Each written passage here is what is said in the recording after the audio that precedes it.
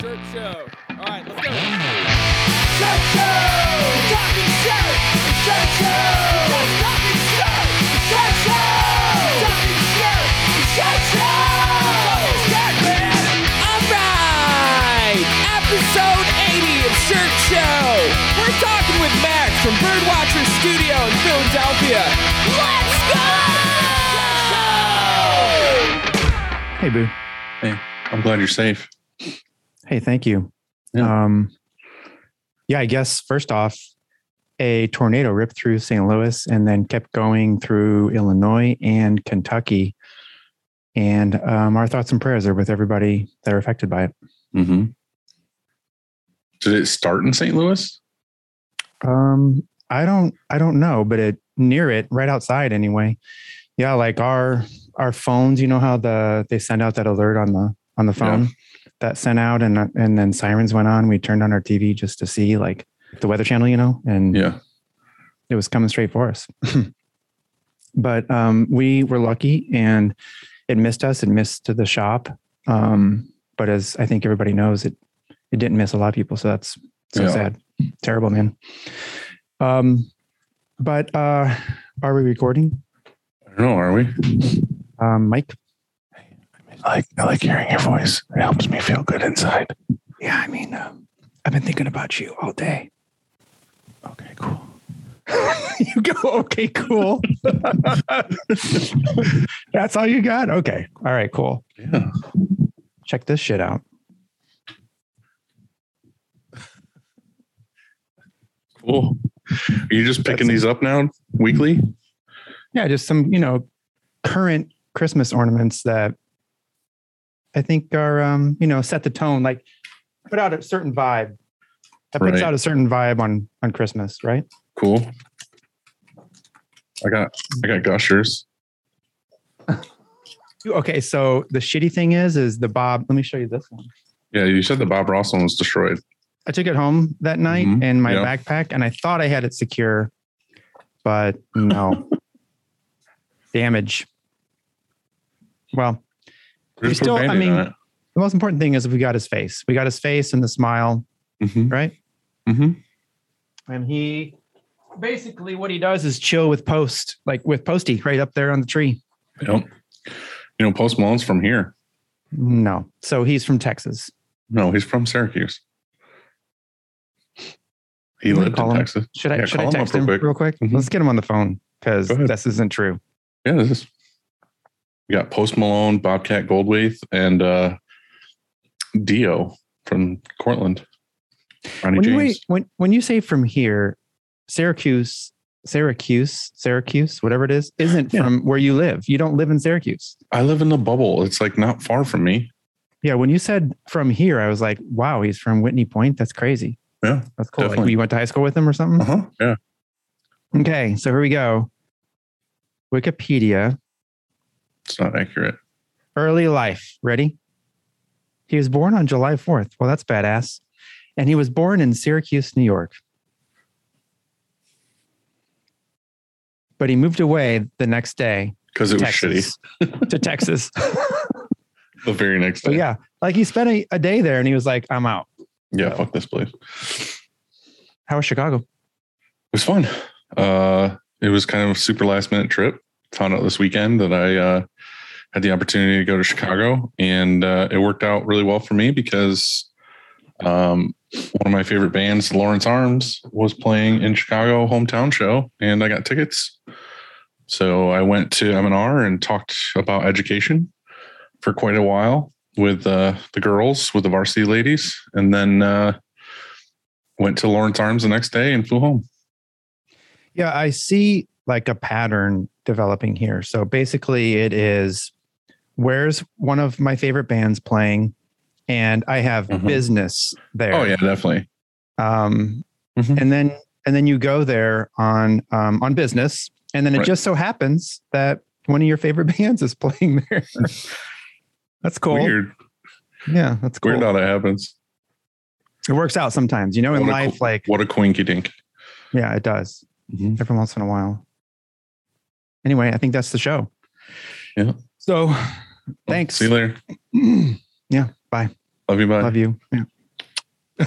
We did it with the same hand.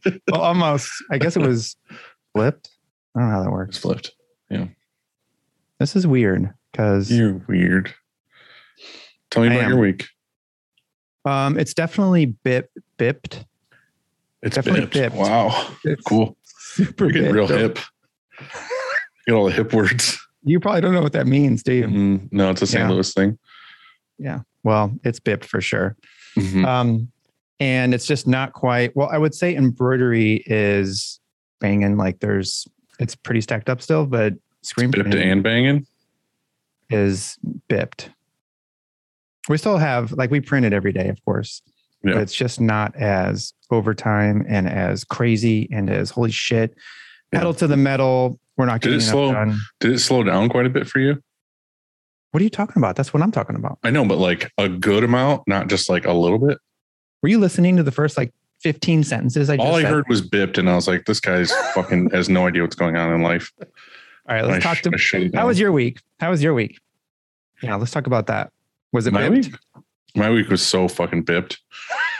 Yeah, I mean, Monday I came in, did the normal shit, worked. Tuesday was visited by Alex, and varsity girls came up and hung out here, and we went to steak night. And then Wednesday I flew out to Chicago and I did that whole thing. And I flew back Friday afternoon and was exhausted. So I went home, took a nap, just kind of hung out. And then today I went to the diner with the kids and then went to get some stuff downtown. And then I'm here with you on a Saturday. A lot of stuff. Yeah. When you say varsity girls, I think everybody should know it's the Christinas. The Christinas, right? yes. Yeah. Yes. So they came up, from what I understand, they came up to teach you how to screen print, right? Right. Yes. And so super smart ladies. Did you get anywhere? I got schooled. Yeah. By the varsity. Schooled by the varsity. Right. The girls. Yeah. Right. And yeah, it was good. It was a good time. Hey, how does Santa wash his hands? You're pissed? Nope. Sanitizer. Okay, cool. I almost messed that up, but someone didn't think very hard on that one. Oh no, I thought really hard because that wasn't the original. Okay. Like I kind of wrote that halfway. Yeah, I can tell. Fuck off. What's yours? Okay, let's hear yours. Okay, go ahead. You've heard of Murphy's Law, but have you heard of Cole's Law? Coleslaw, yeah. It's pretty much good. Cabbage and mayonnaise. Mm-hmm. But that's not Christmas, so I win. I don't have any Christmas ones. Well, you knew the theme today and you blew it. I blew it all over. Do you have any other Christmas dad jokes? No. I'll do better next time, Dad. Sorry. Okay, good one. Cool. That was a good one, Dylan. Thanks. Prank. Oh. What is that? Cookies? Cookies. Are they gluten-free? From Frank. I doubt it. I hope Frank. I hope not. I hope Frank made them himself. We got a card. He did. They're special cookies. Like how special? Like got some of that devil's lettuce in there? Oh. Ooh, okay, Frank. Okay. Send me a pic. A Polaroid? Mm-hmm. Yeah. Frank. Wishing you and your family a Merry Xmas. I like you better than Dylan. Frank. That's not what that says. So it's Thanks, Frank. You know what that Thanks, is? Frank. Is I haven't gotten any cookies yet, so it's probably poison for paying for dinner that night. So enjoy your fucking cookies, asshole. Yeah. Well, maybe you'll get a card. I'll probably get like steaks. You see that? Yeah. See how the Golden Boys poster to help go to their fund. Yeah. I think also that they had enough, like that first round of sales, that they're going to, they announced give away some equipment. They're going to give away some stuff, but I don't think we know who yet. Good guys over there. Good guys. Mm-hmm. Did we want to talk about Frank, especially after you made me do the Frank button? You know, it all starts with the screen. Truth. And whether it's new stretches or re-stretches, Frank and his team do it the best. Definitely true. To find out more, go to graphicscreenfashion.com, FFFFF, rank.com, or greatfuckingscreens.com. Exactly. Good job, Dylan. Thanks, man. Nobody likes cleaning screens, let's face it. Nobody. But EasyWay makes it easier. Their line of eco-friendly chemicals will help you keep your screens and your shop clean. Truth. Check them out at easyway.com. EasyWay. It's the easiest way. Hands down. Hey, did you know Action Engineering makes accessories printers need? You don't say. I do. They have all kinds of rad stuff on their website, actionengineering.com. And be sure to use Shirt Show at checkout and get a one-time discount of 1,000,000% off. false, 15% off. And while we're on this topic, our guest today made a post that had me laughing out loud. He made this post where it was like on Thanksgiving or right around. It says, check out this turkey I drew. Go to my shop, type in any code you want and get 0% off your order. This ain't Macy's. Enjoy your clams. Perfect. I like it. Post. I know, right? Monarch makes ink. Truth. Mm-hmm. Monarch.com. Yeah. It's not even monarch.com. It's like monarchcolor.com. It is. Yeah. Mm-hmm. So Aaron's going to be pretty upset with you. Mm-hmm. So I think we better also say that they make an everyday white, which I just got another drum of. It showed up Stark LB white. Mm-hmm. Mm-hmm. What's kick-ass about that is you can use it for the mixing system. It's the same white. You don't need a special white. Yes. Yes. So learn more at monarchcolor.com. Mm-hmm. Ink better, print better, be better. Liv Moss. Monarch. Mm-hmm. Heck yeah. Fuck Pretty good. You're so good. Hey, I want to say this is totally for me. Sorry if I'm hijacking, but we are doing a toy drive here at Upstate. So if anybody wants to send toys to some local kids who need it, just mail some shit to Upstate Merch, 9 Railroad Street, Whitney Point, New York, 13862. And I'm going to get it to some local kids. It's awesome of you, dude. And while you're in those good spirits, go to our YouTube page or our Instagram and like and subscribe and do all those awesome things and share about us because you love us and we love you. Mm-hmm. Cheers. You got something there? You got anything? Yep. Cheers. Cheers, buddy. You want to tell everyone about our guest today? When you cheers, you got to drink some. You don't just. Oh shit. Sorry. Okay. That's a proper cheers right there. Oh yeah. Our guest today is Max Gordon from Birdwatcher Studio in Philadelphia, Pennsylvania. His thing is pool. Like he does shirts for the pool world, not pools like swimming pool. He's a pool boy. Billiards. Oh, he is a pool boy, isn't he? Mm-hmm. That's kind of neat. Hashtag pool boys. You ready? You want to stretch it out? Yeah, fuck yeah, I need to stretch. Take a breath. Oh yeah. Stretch all those muscles I don't have. Yeah. Get in there. Ready? I'm so stretched. I pre-stretched before this. Mm. You gotta do your up downs. Ready? Can you touch your tongue to your nose? I don't come anywhere near. Either. That's all I got. You can't do it. I'm tongue challenged. Mm-hmm. Cool.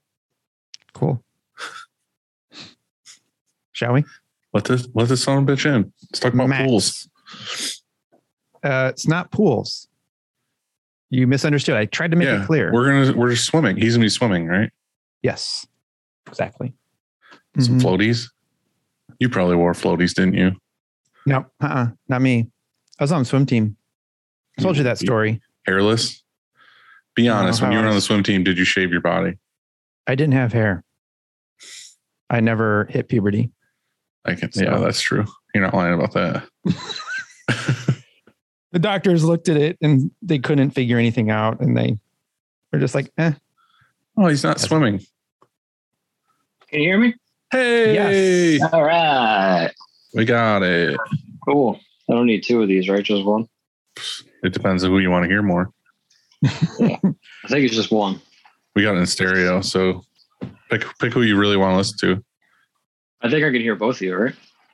Can you? I think so. That's how it works, because I take one out sometimes to charge, you know? I'm just saying it would be cooler if it was like me on one and you on the other, and he was like, fuck Andy, and took it out and just set it down.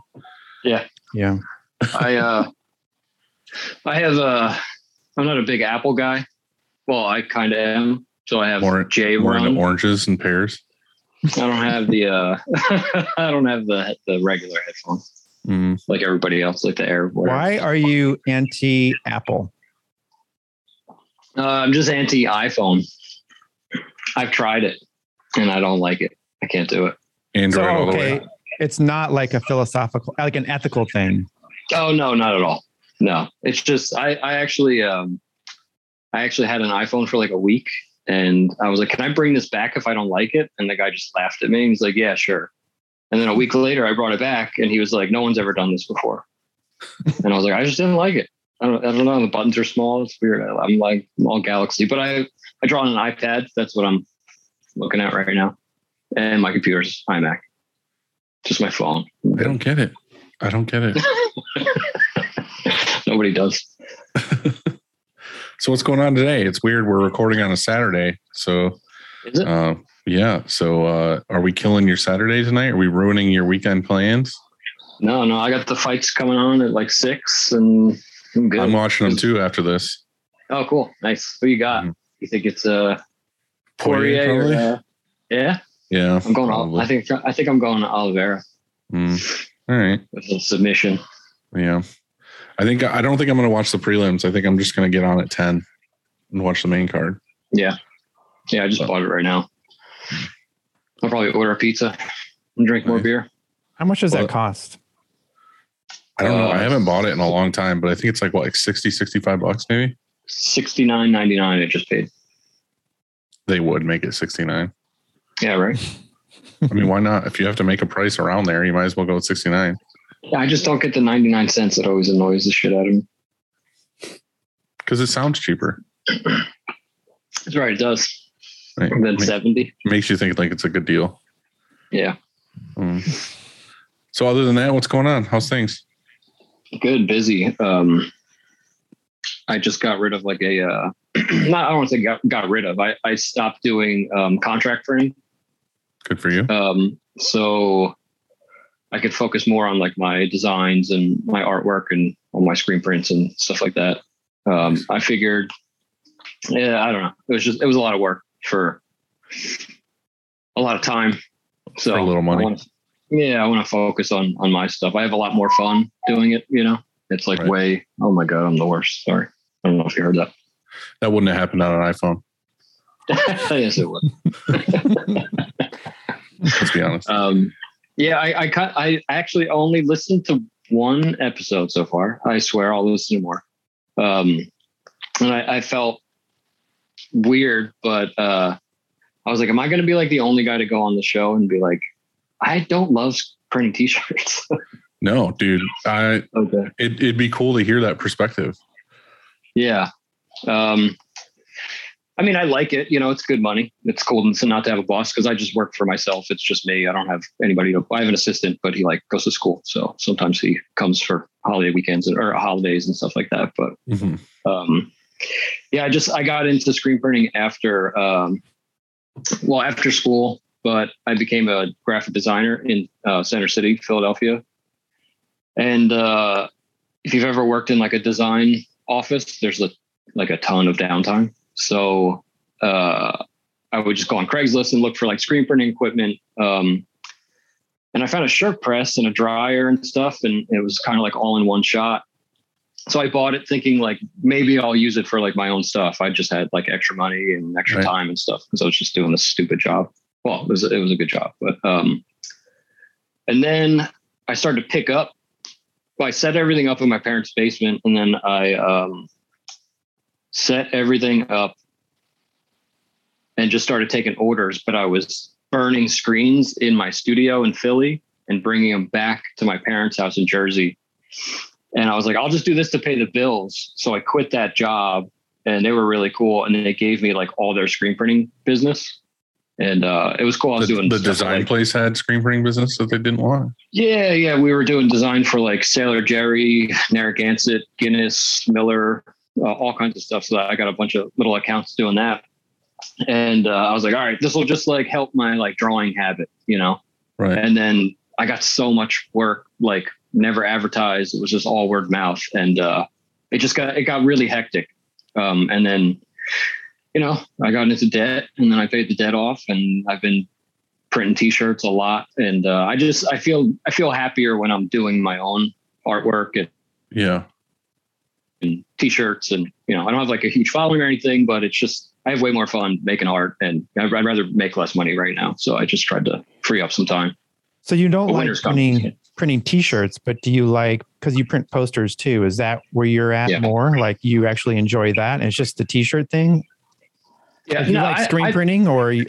I love all parts of screen printing. I like t-shirt printing, but like when I'm printing like client job after client job, and like nothing of my stuff has been printed, I kind of fall into like a slump, and I'm like, man, I hate this, but like it pays the bills and I don't mind doing it. I like the challenge. I like the challenge of like, not just t-shirts. Like I like when somebody comes to me and they want some weird thing, then I have to like make some weird setup to print. So that's fun. Yeah. And even like Pantone mixing and I got into water-based ink and discharge. So that kind of like rejuvenated me a little bit, because now I'm like, all right, cool. I could do like really good quality stuff. And it's like a little bit more fun because it's like challenging and all that kind of thing. But also it's the quality that I really like doing that. But yeah, the paper printing's cool. I like doing that too. So when you left the design place and got the screen printing stuff, like how long did it take you to like get up to speed on like how to print well enough to have those clients? I feel like those are clients that would be a little bit picky. Yeah, for sure. I actually, I interned and I worked I got an internship while I was in school at UArts in Philly. And then I got an internship with Awesome Dudes. Shout out Awesome Dudes. They helped me with everything. And so got the internship. They hired me. I worked there for like 3 or so years. And then, you know, bounced around from like bar jobs to a tattoo shop. And then I eventually found the design firm. And so I had that all under my belt. Like I knew everything. And I was also screen printing posters during that time. Okay. So you had pretty decent knowledge by that point. Yeah. Nothing with water-based ink and discharge and stuff like that, but plastisol and like all kinds of stuff, paper. And we did all kinds of weird shit. We did like, one time we did a cake. We like screen printed this like chocolate on this cake thing. It was really cool. But yeah. I don't know. I feel that because I like screen printing, but you know, if you get in this, I don't know, mode of just job after job, that's like you said earlier, either contract, and sometimes contract work is fun to print. You know, it depends on what contractor you're talking about. But like if you're getting good art or something, that's great. But there's times on press though that we're printing something that you don't like, you know, and that could be, you know, the whole week can go by and you don't really love something. But usually there's something sprinkled in there that is fun, whether it's the design or just maybe the colors on it or some sort of challenge, you know, that makes it fun. Sure. But for me, it seems like I know that yesterday I went to turn off the second dryer and I was waiting because we had something like, I don't know, maybe there were 20 more shirts left and I was trying to get out of here like right at 5. And so the dryer takes like 20 minutes to cool or whatever. So I was like trying to get that dryer off by maybe 4:30 at the latest and kick everybody out for the weekend. And I was standing over there and I thought to myself, have I like been on press at all this entire week? You know, like have I pulled one shirt off of a press or loaded one shirt on a press? And I couldn't remember. I don't think I did. And I thought to myself, that's sort of soul crushing, you know, like, because, you know, I started this because I thought screen printing was cool. And here I am. I went a whole week at work and I didn't print a shirt, and that sucks. So I feel like the idea, I mean, I hear you when you say that, you know, you want to do something that you like. And I guess that's graphic design, and then also maybe poster work, and then some screen printing stuff for printing for yourself.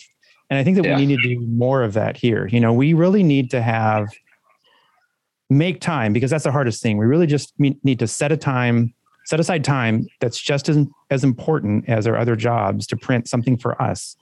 Yeah. And we just haven't. We haven't done, I don't know if we've done anything this year, you know? Do you do like your own like shop shirts at all? We used like to not to sell. No, just to give away, or like for everybody that works here, and then we give them away at the front. Yeah. That's cool. That's like one of my favorite things to do is when I come up with a Birdwatchers design. It's like, it seems stupid because it's like it's basically like a business card, but people dig them, and I enjoy doing them and give them as gifts all the time.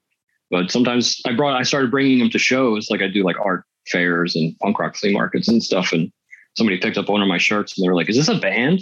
And I was like, "No, it's like my business." And they're like, "I'm buying it. This is so cool." And I was like, "Whoa, that's awesome. That's like my business card." So that was like really fun.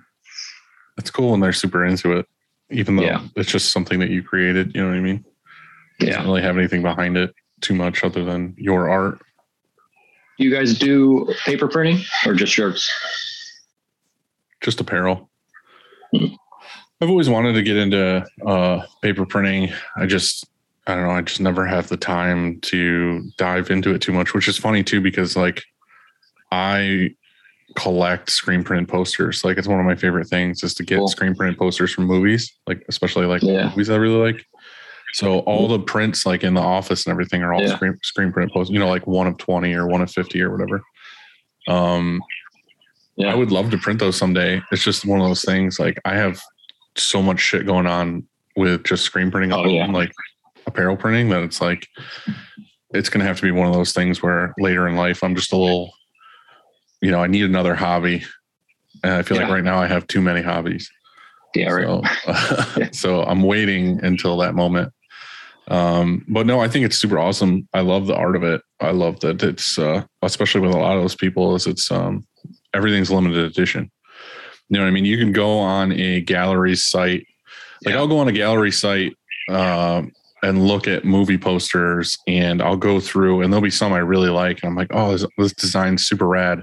And I'll go to like see what it is when you buy it. And you can see if it's like, you know, like digitally printed or screen printed. And if it's digitally printed, I'm like, I don't even want this.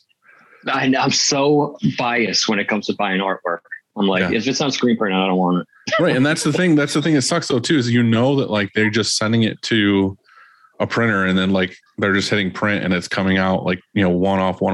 But you know, if it's screen printed, there's like a person behind it, like pulling a squeegee or, you know, moving it and doing it fucking, if it's a 10 color, putting it on 10 times. Yeah. And somebody stirred the ink by hand and all that kind of stuff. Right. It makes it so much more like, I don't know, so much more real. Yeah. So that's what's upsetting is you see a real cool piece of art and you're like, oh man, I would love that. And you see that they didn't get it screen printed at all. You're like, well, that's dead to me now.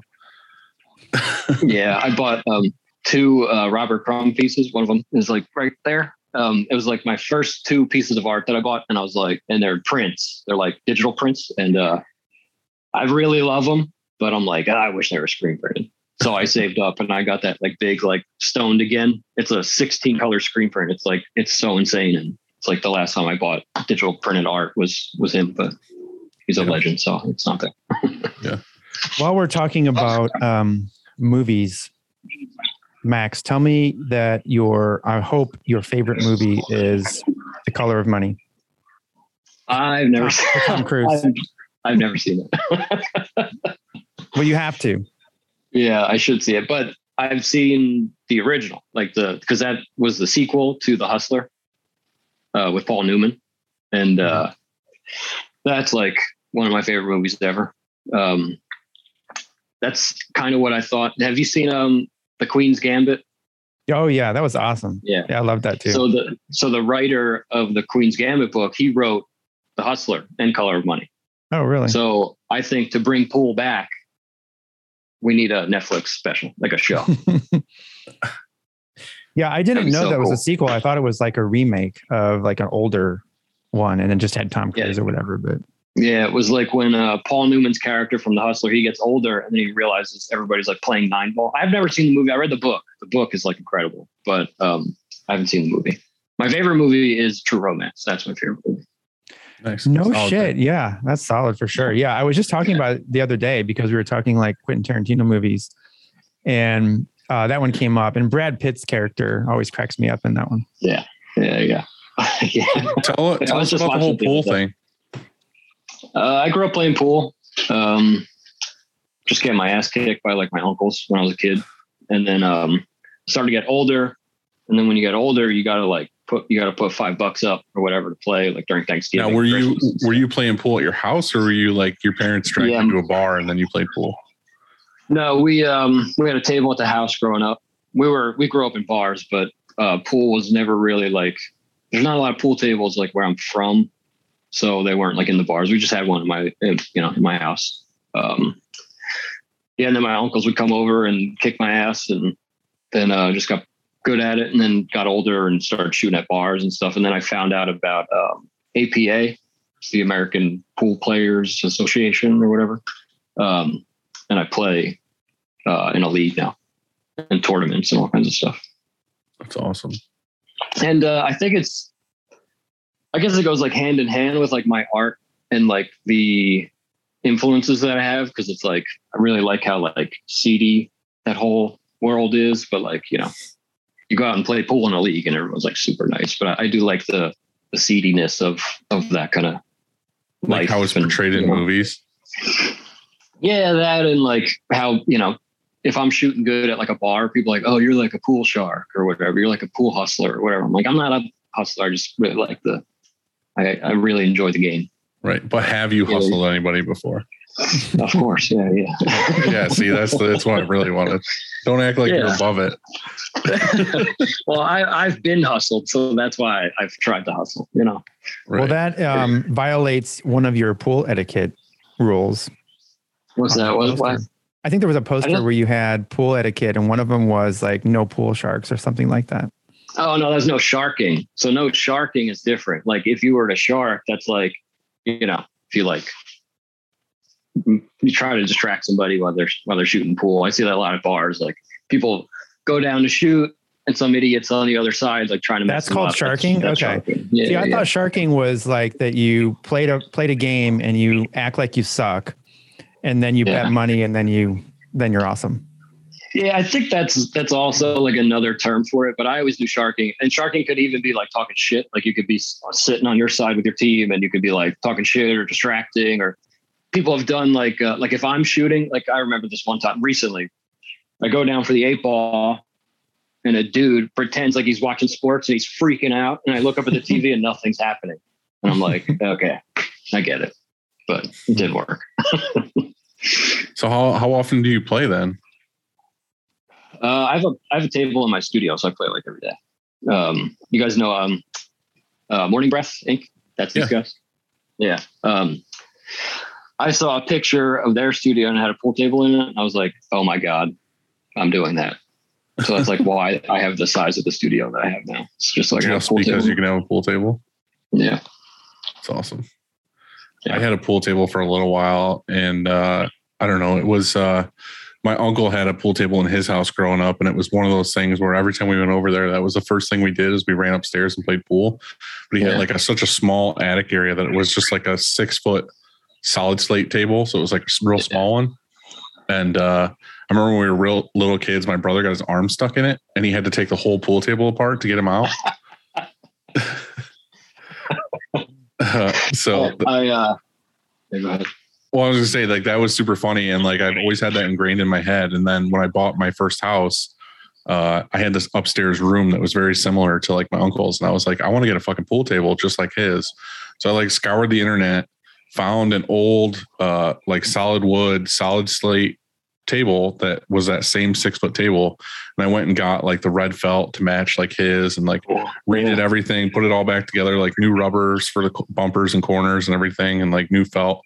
Got the whole thing like put back together. And then I bought this light that was like a, what's it called there? Like a stained glass kind of bar light that went over top, and it had like some spots that needed touched up with black. So I got this like black glass paint, and I had it in my hand, and I went up to do it, and I dumped the bottle on the fucking table. So I had to I like literally brand new felt, like just did the whole thing. Yeah. So I had to take the table apart again, take all the felt off, redo the felt again.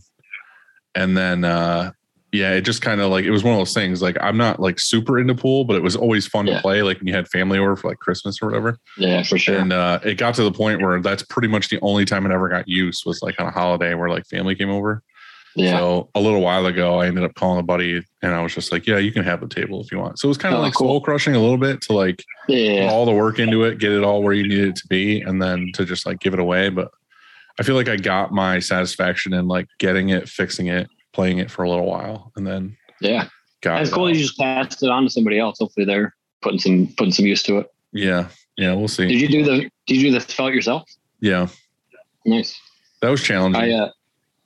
I've never done it, but I've recently had these guys come in to refelt my table, and I don't know if you're familiar with like just a regular bar table.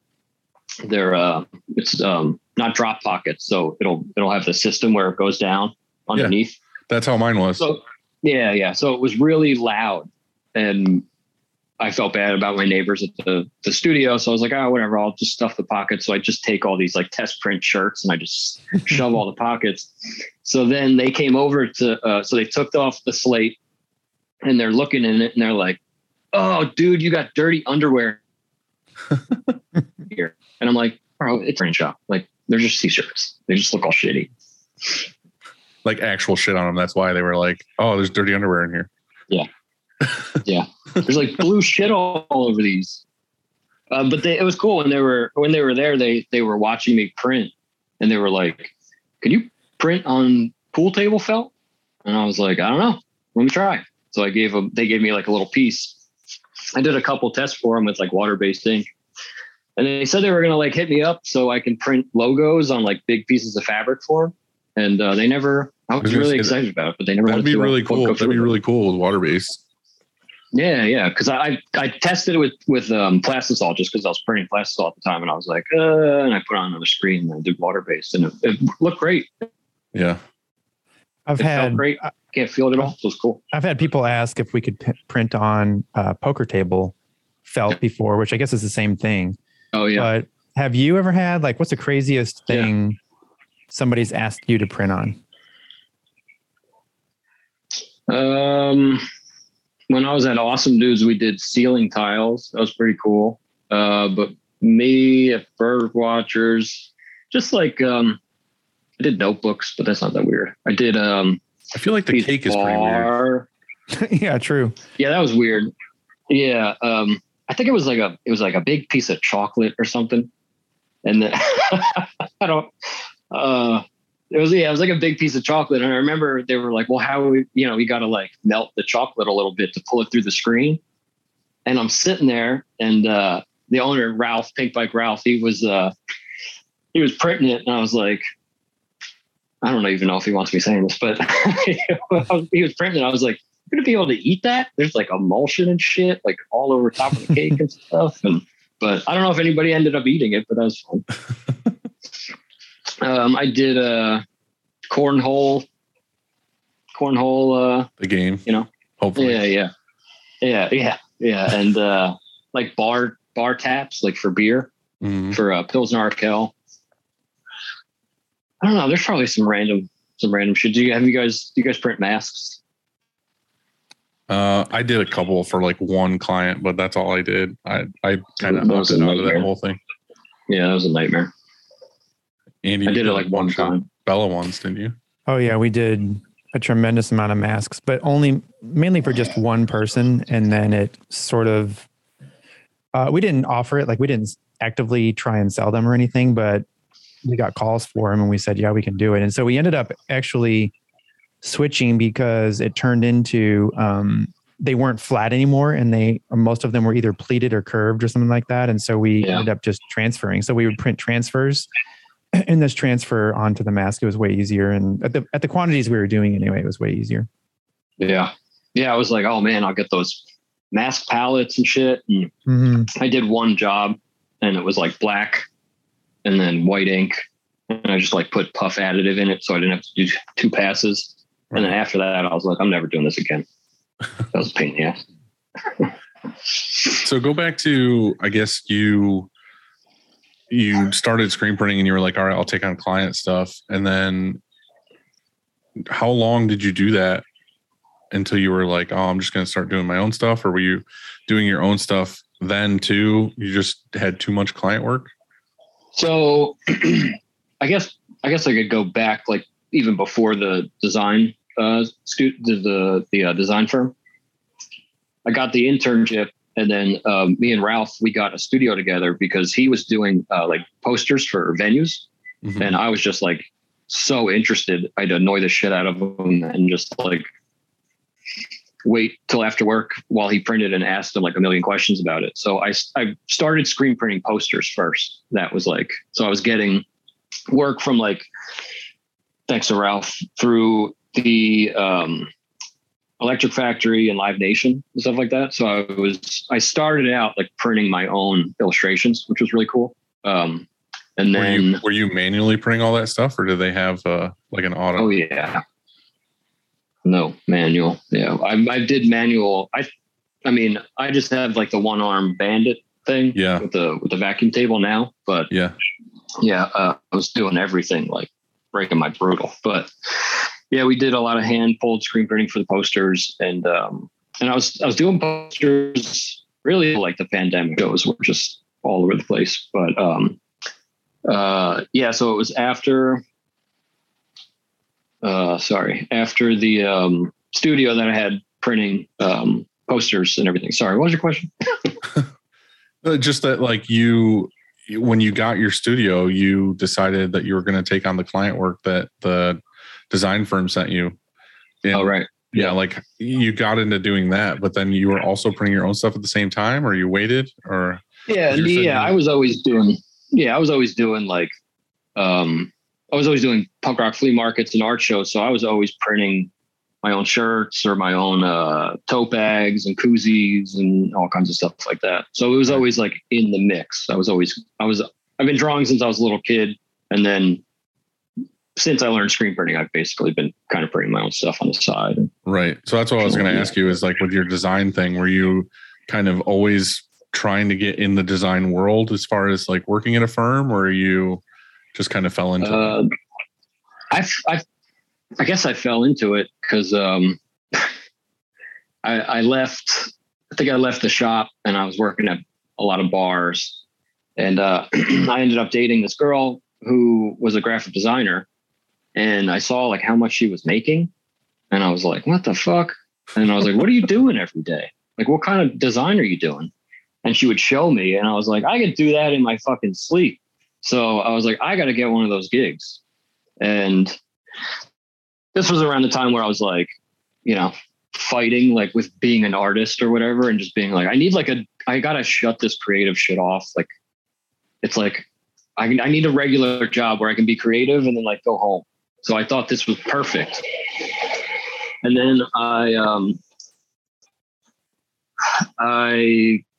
was on Craigslist one night and I found an internship to the design place. And I was like 26 or 27. I think I was 26. Yeah, I was 26. Turning 27 soon. And I went for the interview and they were like, I had like a ton of posters and all kinds of shit like that. And you had cool shit to show them. Yeah, exactly. I looked like an illustrator designer kind of person, but like I was getting paid like not a lot of money for posters and it wasn't like paying the bills. So they looked at the portfolio and they were like, you're not like getting paid. This is like an internship. You're not getting paid for this. And I was like, yeah, but every time I try to go get a job, there's like, everybody's like, you don't have any experience. And I'm like, because nobody will hire me because I don't have experience. It doesn't make sense. So really the only option was to get an internship. Right. And Yeah, I got it based off like the posters that I did and stuff like that, which was weird. But seeing that the posters were illustration, but also like graphic design, that a friend of mine made me realize, he was like, you're a graphic designer as well. You're not just this like illustrator because you went to school for that. And I was like, oh, cool. I never thought of it like that. So that's how I kind of. So all the posters that you showed them were ones that you designed and printed? Yeah. Yeah. And it's cool. Like some of them were like, oh my God, I went to that show. And, you know, so it's like, I kind of had like an in, you know? Right. How long did you intern? I think it was like 3 months or something. And then they hired you on? Yeah. I didn't know what the hell I was doing. They would come to my desk.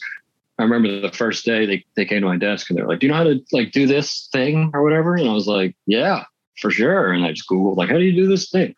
And that's how I just learned design in that place. Fake it till you make it.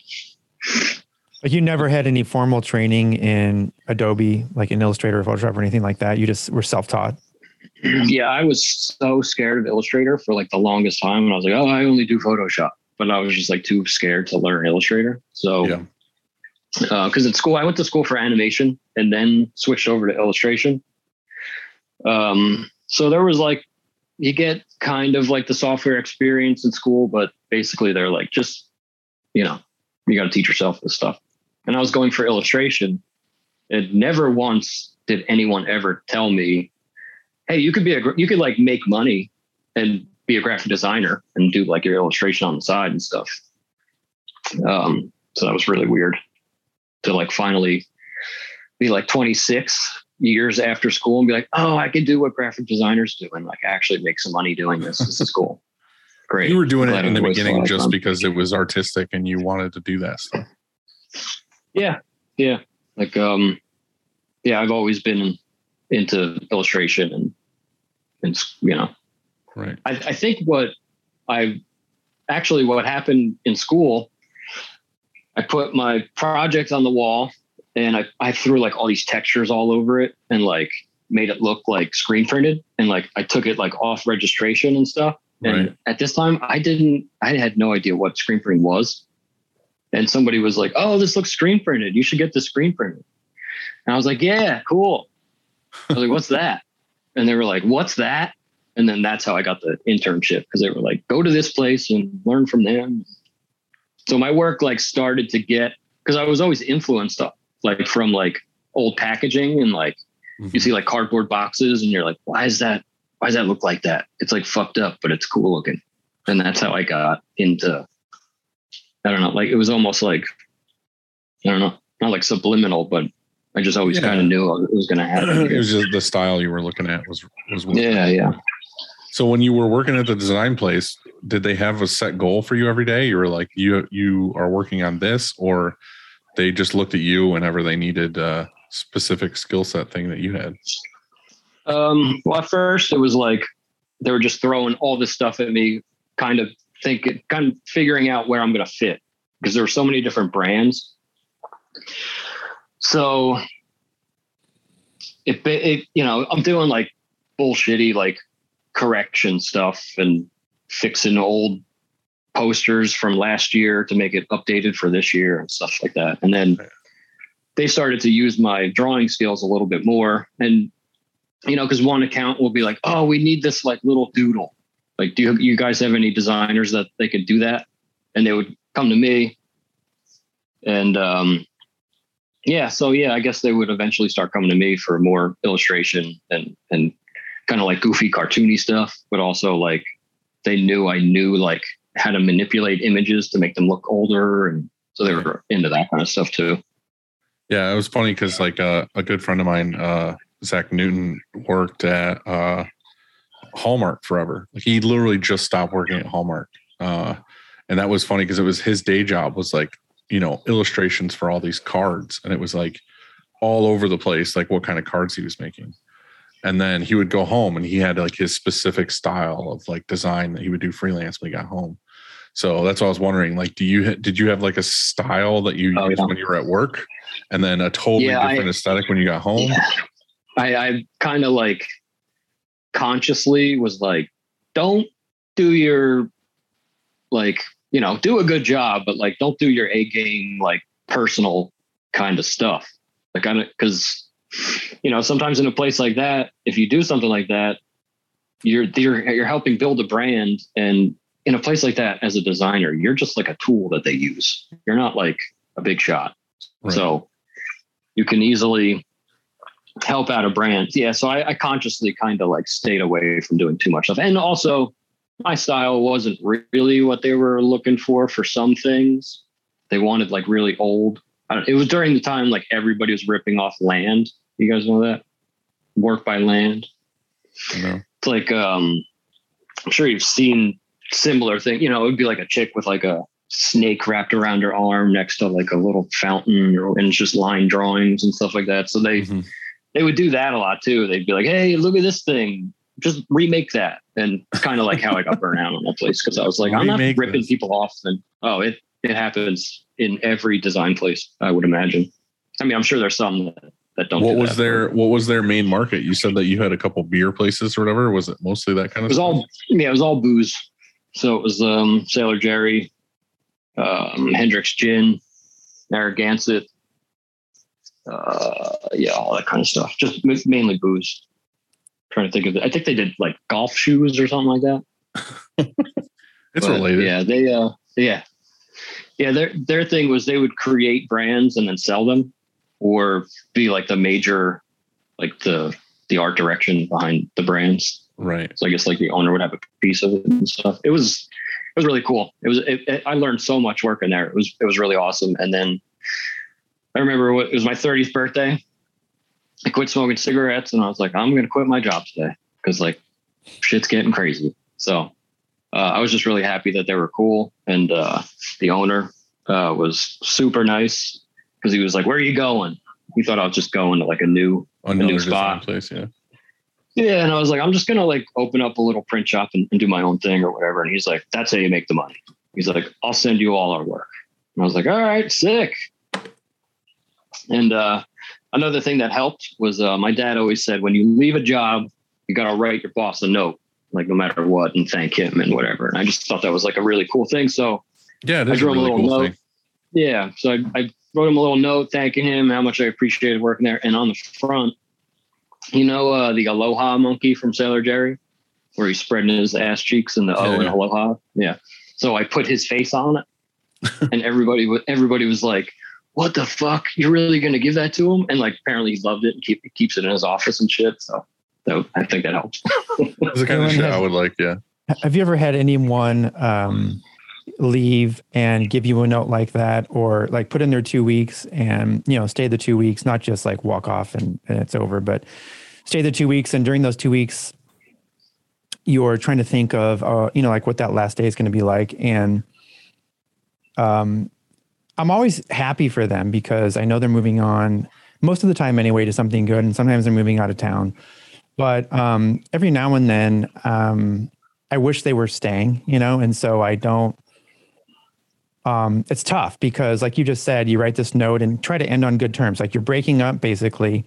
And instead of, you know, shit talking one another or whatever and leaving on bad terms, I think the best way to do it is to leave on good terms. And every once in a while, there's been a few anyway, where, for me, it's been pretty tough. Not that I was being fake, or maybe I was a little bit towards the end, but I always try anyway to end on good terms. I think that's really important because, especially with somebody who's really done, like contributed to our success, let's say, you know, because I've had probably a handful of people come back, you know, so they go for various reasons, like, I don't know, maybe they take a job that's closer to home because their commute was shitty, you know? And so I'm going to take, you know, I don't have to commute. Like I can commute a half hour less every day, and that's going to add up. Right. And so they take that job, but then they're at that job for a year or two sometimes. And they're like, you know, this job sucks. I actually really liked it at Shirkong, and it's worth a half hour drive. I hate who I work with and all this kind of stuff.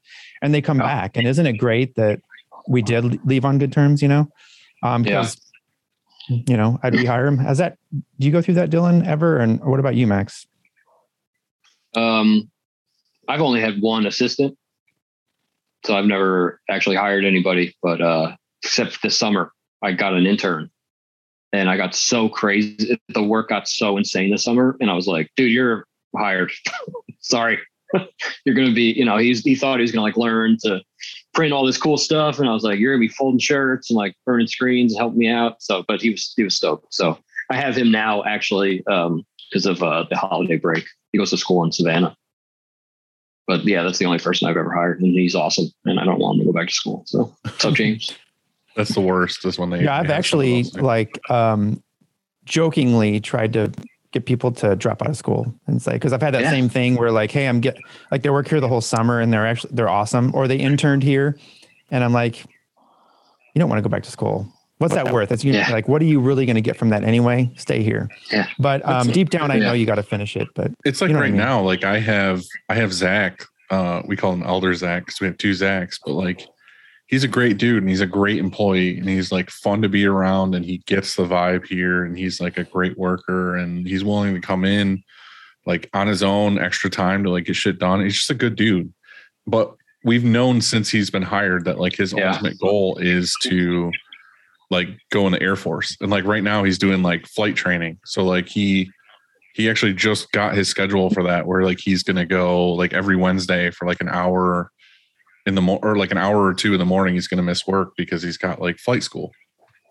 So it sucks to know that like, in a year or 2, this guy's going to be gone. Like there's no stopping him. There's no like, hey, like, I'll give you $1 more an hour if you stay. It's like, he's like, no, that's my goal. You know what I mean? Like I'm working here because I needed a job. Like his job before here was, I think he worked for the town and he like, like picked up garbage off the side of the road or like raked some shit or did whatever. And that pay sucked and the job sucked, whatever. And then he got a job here just looking for another job. But he's like learned the skill. And like I said, we're like a close-knit kind of like family group. And it just sucks knowing that like you have that guy and it's hard to find somebody that fits that mold. And he's leaving. So I think that's good and bad actually, because at least like you can plan for it. So you're like, he's going to be there for X amount of time. Sucks. And that's way better than somebody just coming in and say, hey, Dylan, I'm putting in my 2 weeks. And then he's just gone, so it does. And he's a dick and he's lazy for 2 weeks. Well, my thing is I'm thinking about it in like future plans of like, okay, I've got Zach. He's going to be great here. When he does leave, it's going to suck. But then I think about later in life when I'm like doing crazy shit on some like island somewhere. And I'm like, in the movie, there's always that one dude who knows somebody to call. And then all of a sudden this fucking helicopter drops out of the sky and like picks him up. Oh, yeah. That's going to be Zach for me. I'm going to be like, hey, dude, I'm stranded on this like thing. And Zach's going to be like, I got you. And he like shows up in like a jet or something and fucking picks me up, takes off. And be like, oh, it's Zach. That's what I'm hoping. I laughed when you described his first job of picking up like garbage on the side of the road and stuff, only because sometimes I look at those guys and I'm like they're like, I live in Manayunk in Philadelphia, and there's like little town on Main Street. There's like street sweepers and they clean up and shit. And I look at them sometimes before work and I'm like, man, that's the life. I'm like envious. They get to be outside and stuff and not print shirts, but yeah. Yeah. I have that a little bit too with certain jobs, but I think it's one of those things like you would like it for like a week or 2 and then you'd be like, all right, I've had my fill. Like I like the dudes who like mow golf courses. Yeah. Or like mow the like inner lane of a highway where it's just grass for like miles. Like, yeah. And they like park their cars like down the street. Yeah. I'm like, oh man, they like drove here and all they got to do is fucking put headphones in and sit there on a mower all day. That sounds amazing. But I just sit there with headphones and print shirts. It's not that bad. Like same thing. Maybe it's like the grass is always greener though, because they're probably thinking, man, wouldn't it be so cool if I could just have my own print shop or whatever, but I don't know how to drive this tractor for another year. I could save up maybe and buy myself a press or something. I mean, you never know. Yeah. Like that. Do you always hear people being like, oh, if I owned my own print shop, I'd be printing my own clothes all the time. I hear that all the time. Like, yeah, it's not that fucking easy. Or you don't want to just do extra shit for no reason because you want a Misfit shirt. You don't want to pay for it. Yeah. Exactly. I'd be printing my own band shirts or all this other stuff. I'm like, yeah, until you have to like make the screen and clean it and mix the inks. And it's like my own kids ask me, they're like, Dad, will you make me a shirt? I'm like, yeah, I'll cut that shit in vinyl and press it. Like I'm not fucking making the screen, doing the whole thing. Yeah. It's probably any girlfriend I've ever had that I bring to the studio is like, can we make a shirt today? I'm like, no. It's not worth that much to me. Yeah. So, all right. So you're printing stuff for them. You said you took on contract work. How did that develop? Did you like search them out, or do they come to you and then you work together for a while? They just came to me. I don't do any advertising like at all. And it's just been all word of mouth. And then I moved to a building where there was a digital printer, and he was like, "Oh, people are always asking me for screen printing." So we hooked up that way. And this other one reached out because I was like not the only one, but like one of the rare shops that does water-based ink and discharge. So he just needed some help with doing that kind of stuff. So that's how that started. And it came at a time. Any time I've ever gotten like any like big thing happen, it's come at a time where I'm like, I need to either find a job or like some new clients. And then the contract printing came in, and I was like, oh shit, I didn't even know this was a thing. So it was like perfect timing, and it helped me pay off some debt that was pretty shitty. And it got to be a lot with the contract printing, but I still have my other clients and stuff. I was going to say, so nowadays you kind of got rid of the contract stuff. So you're still just doing your regular client work and hoping that you have enough time now to focus on more stuff for yourself. Yeah. Yeah. And, I have enough clients where it makes me pretty good money and I can pay the bills and have a little extra. And, that was the thing. It was so much contract work where it started to, like I did and I know comparing each job is kind of weird because some jobs are priced differently and whatever, you're making more money on a more expensive garment or something. But I printed a job, like a contract job one day, and I made it took me like an hour and a half. I made like $60. And then the day after I printed, like a bunch of tote bags for a client. It took me 2.5 hours and I made like 600. And I was like, okay. I was like, I can survive without this. So, right. Exactly. How did you make up your contract pricing? Because did you like do what a lot of people do and just found somebody else's contract pricing and then say, oh, that's pretty close? Because for us, it was pretty tough to, because how are we going to discount it so that I actually that we do make money, instead of the $60, like you said? It's tough. He actually came to me. Both shops came to me with pricing, and I was like, "Yeah, it looks good." It was just the same when I got hired at the design place. They were like, "We're going to pay you this much," and I was like, "I'm rich." And then 3 months later, I was like, "The fuck did I just do? I'm getting paid like dirt." But learning. That's the thing is funny, like with contract. You say it's contract. I know when most people think of contract printing, they're thinking like, okay, you've got this company that's coming to you and they're just going to send you tons of consistent work like every day. Okay, we're going to send you 5 to 10 jobs a day. And that's why it's worth giving them this like discounted print rate, is because you don't ever have to deal with the customer. They're sending you the garments. Everything's supposed to be ready for the most part, which we all know is rarely the case that everything's ready. Yeah. And there's these people that come to you like from time to time that say they want to do contract, but really all they want to do is order the shirts and hope you're going to give them the contract rate so that they make more money on the deal when really they should just let you handle the whole thing. Because we get that from time to time where it's like a clothing line or it's, some company that wants to order maybe like once a month and they're like, oh, we want to do contract. And it's like, all right, well, it got to the point where we were just like, all right, well, we're just going to charge you what we would normally charge for screen printing. Like if we're going to take our regular screen printing pricing chart, just not put the blank in or charge extra for the blank, this is what we're charging you. And they're like, well, that's way too high. This other place will do it for 15 cents a shirt or whatever. I'm like, well, that's fucking dog shit. That's like, go there then. Like, why are you even bothering with me? Right. And it's like, why should I do the exact same amount of work we're normally going to do, like making screens and stepping your art and doing the whole thing for pennies when it's the exact same work? If anything, most of the time it's harder because you're sending us blanks that are just fucking like mismatched, or it's from it's a shirt we've never printed on before. Like we don't know how it's going to like have dye migration or issues or whatever. Or we find out that every shirt in the box is individually bagged and folded, and we have to take them all out of the bags and everything else. It's just nightmare. I hate that. The thing is, it's like shit. The only way I want to do contract with somebody is if it's like a really good relationship back and forth. And I feel like those are the kind of contractors that Andy has, is where they're kind of like selected. Right. And we have a few of those, and we've had them before. We kind of started turning a lot more of that stuff down. But the only way I want to do it is if it's with somebody I know it's going to be, they're not going to bat an eye at pricing. They just need us to actually print the job, and it's it. Like, we're the printers and we get respected and paid what we should be paid, and we'll do the job for them.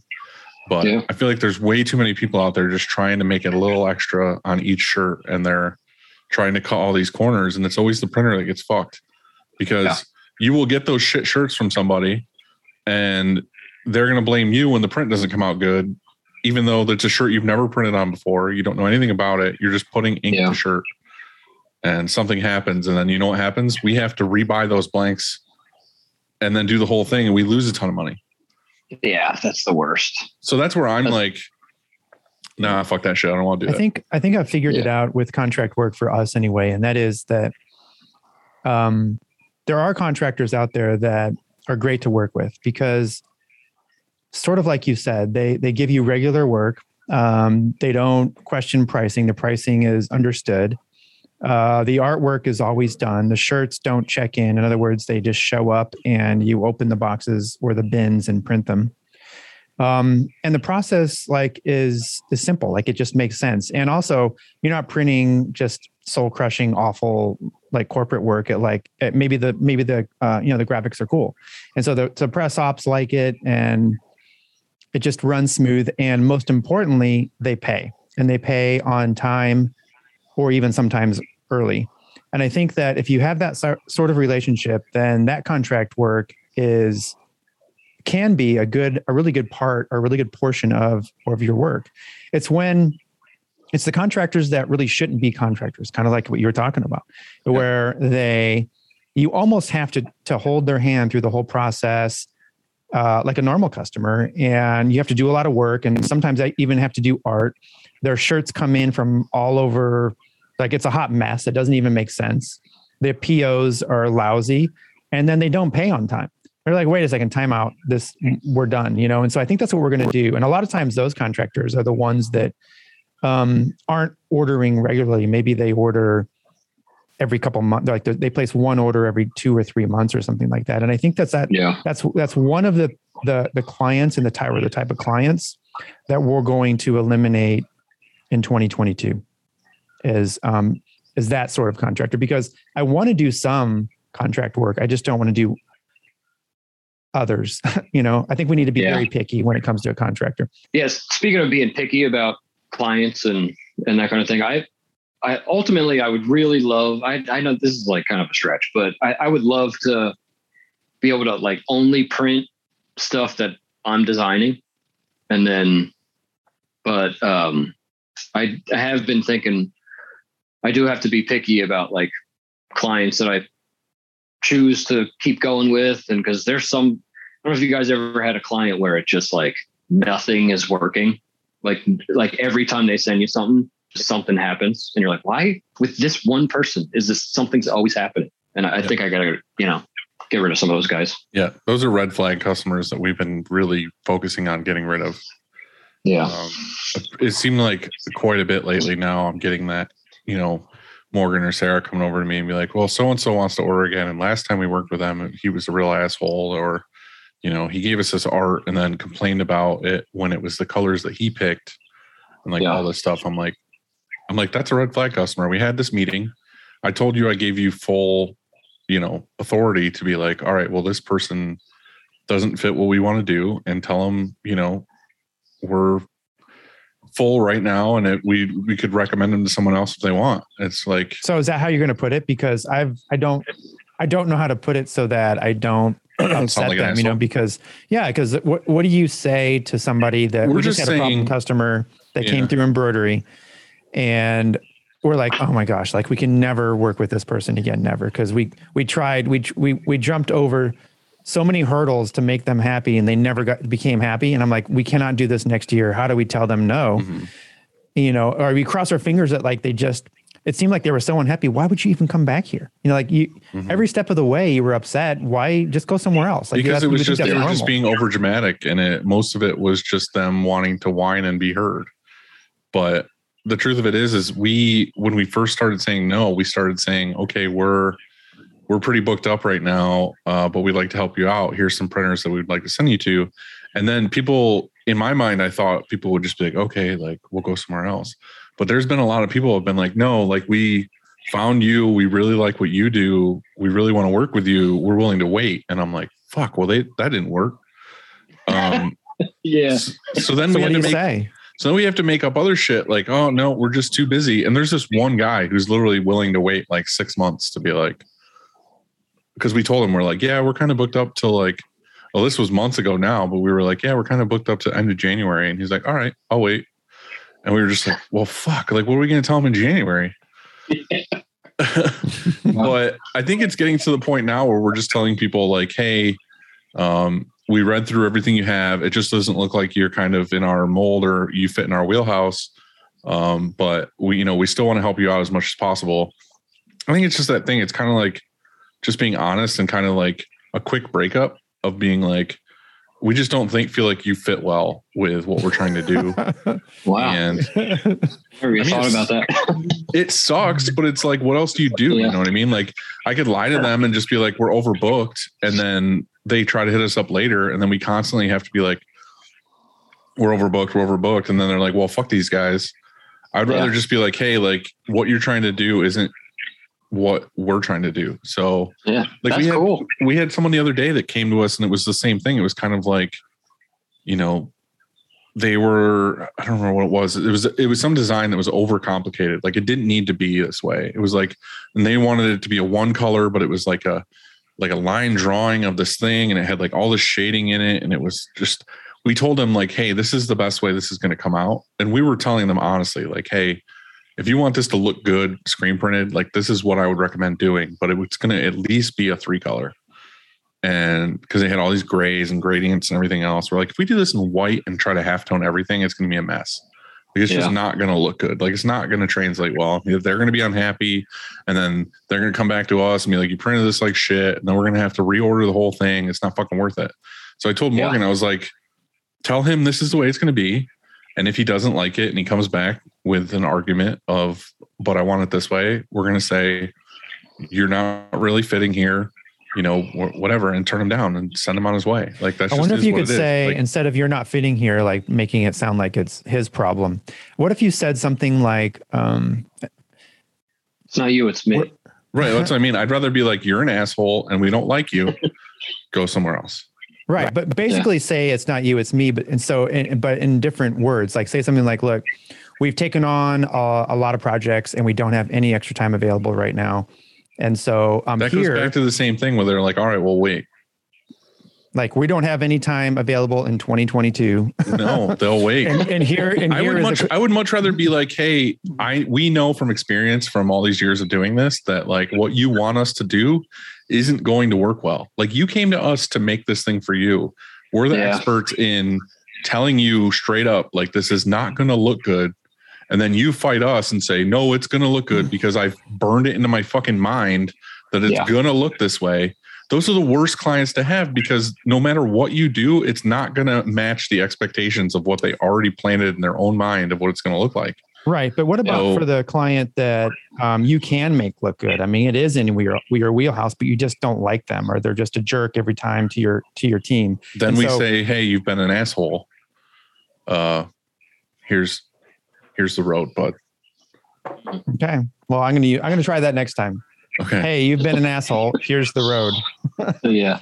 It's right here. See how that goes. But that's the thing that people don't get is like, we don't have to take everybody's fucking business. Like, no, we don't. We're not McDonald's. Like we don't have to take your shit. Like if you come here and it doesn't fit us or you're a dickhead, like, sorry, like we don't have to fucking print your job. Like, to me, it's not worth the money. Situation. I think there's a way to put it, and I'm going to script it so that it makes sense, because these girls don't want a customer upset with them, or it's like, oh, well, let me talk to the owner. I mean, I got that just this last week. I had a negotiator again. I promise you, if you start turning shit down more, like, everybody at work's going to be so much more happy. Well, we've already started.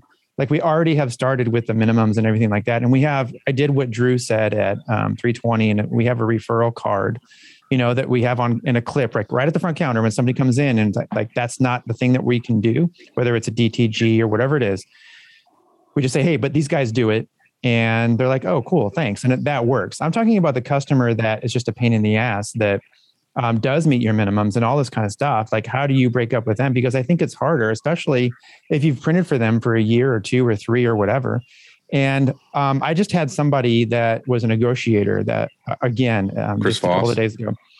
And I lost them. But they had what I did that finally, because I was just like getting nowhere at the front counter with his, like, he was adamant about a certain price. And I said, hey, check this out. Come here. And I brought him back because he wanted a 5-color design. And I brought him back to a press. It was actually printing a 4-color. I lucked out. And I showed him, I said, here, look, we're printing, it was printing right on press. Look, 1 color, flash, 2 color. And I walked him all the way on the press, showed him at the end of the dryer. And I said, we have to make a screen for every single color. I think he didn't understand the difference between 1 color and 5 color. Like, it wasn't a big deal. Just like stamp it on the fucking shirt. Like, why are you charging me more? And so I showed him. Sometimes I think if you show them what it actually does take, it worked that time anyway. And he didn't even ask again. Like, he just paid at the front counter and bought the shirt. Then they're going to be like, well, what if you charge me for a 4-color and I'll just come in that day and I'll print that 5th color myself? Mm-hmm. Can you give me a discount? I love that kind of shit. I love when someone's like, well, I know that you could fit 2 of these images on one screen. And I'm like, right. You come in and you print the fucking thing. Yeah. I can't stand that. Yeah. Those are the kind of people that literally we just have called here red flag customers. So anytime we get an email from somebody or somebody who's looking to get an order going and we can already see one red flag, if it's artwork or their tone of voice or just anything they do in the email that already makes us think, like, this guy's going to suck. Yeah. It's not worth the money. It's not worth it because of the fact that how many times with those customers is it a huge headache for the person in customer service who has to deal with that person and setting it up, and they always want all these demands, or B, we print a job and then they're unhappy with it because of the expectations that they already set in their mind of this is the way it has to be perfectly, or if it's not like that, then I'm going to throw a temper tantrum. And then we end up having to reprint the whole fucking thing, or they leave us a shitty review.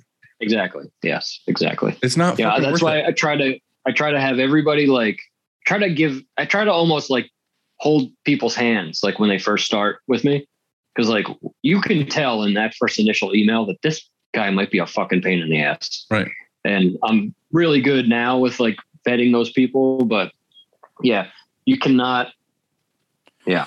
The other option with that we've also done too is like if it's kind of a red flag, but it's not like over the top where it's like, okay, fuck this person. It's not like I'm trying to be a dick to customers because I'm not. Mm-hmm. But like I'm more of the camp now of like this guy the other day with the artwork that wanted a 1 color. I told her, I was like, just be brutally honest. Be like, we know that this artwork would come out better if we did it this specific way. Like we're trying to meet you in the middle here. We're trying to make this design A, look really good, and B, be as least amount of colors as possible. Yeah. Like if you want it to be 1 color, we're going to have to do this solely as a line drawing, like no shading, the bridge isn't going to be gray. Like there's going to be no fades. Like this will be the best way this comes out. And even then we're only charging you as a 1 color, but we're going to do it as a 2 color because we're going to do an underbase white and a highlight white, but the highlight white is only going to be the thin lines. And then the other stuff's going to be underbased. But to us, we don't charge extra for an underbase. So it just is what it is. Like we're still going to do this to where it looks extra good. But to us, it's a 2 color.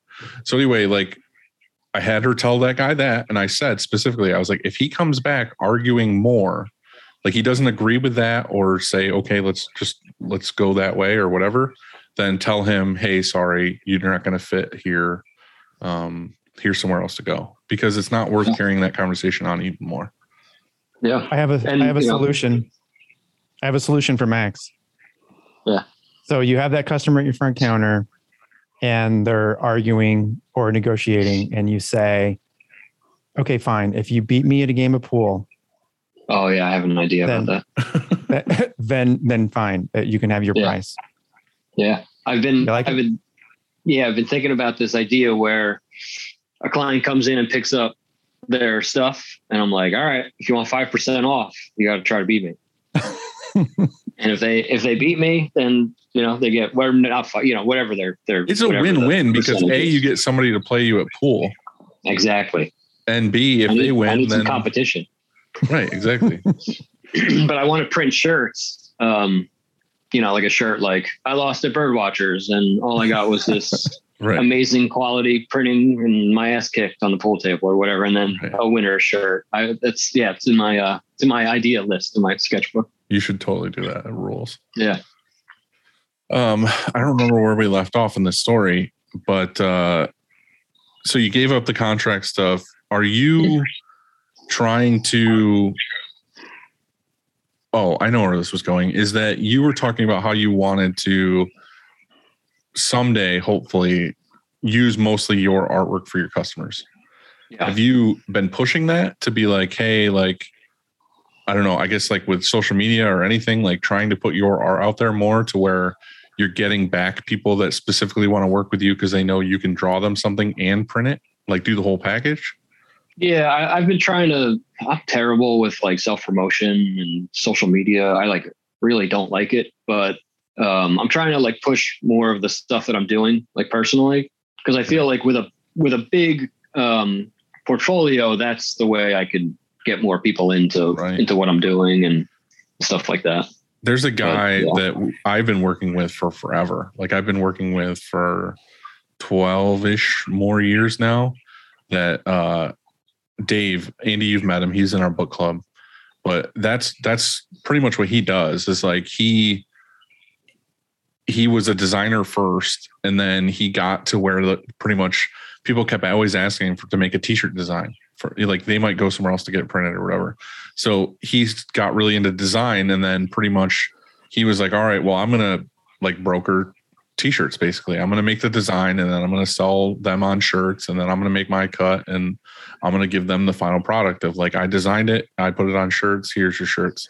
And me and Dave have been working together for, like I said, 12 years or more, just doing that. Like all of his jobs, for the most part, he designs, does the whole package. So he charges them an art fee, and then he charges them whatever it is for the shirts. So he makes some on the printing because we have like a deal, and then he makes whatever he makes on doing the design work.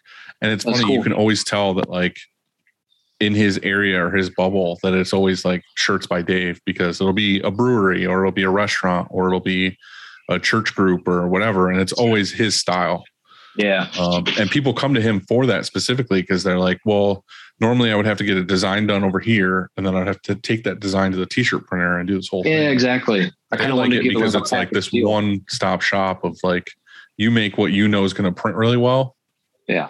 And then there's no excuses. Like you're designing it for print for yourself. So. Exactly. Yeah. And that's how my work is anyway. So that's how I'd like to be able to.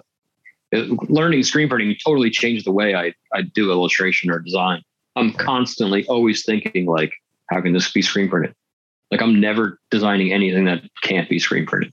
Yeah. But yeah, that's what I've been thinking a lot lately. I would love to have a package of like, because a lot of people are like, how much for 12 shirts with like a design on it? And I'm like, I don't fucking know. Like I don't have like a thing yet for that, like a package, like a price list or anything. So I would like to eventually put together, some pricing where it includes the artwork and like maybe like the first round of shirts cost this much, but then if you reorder from me, then you know it'll be a different price.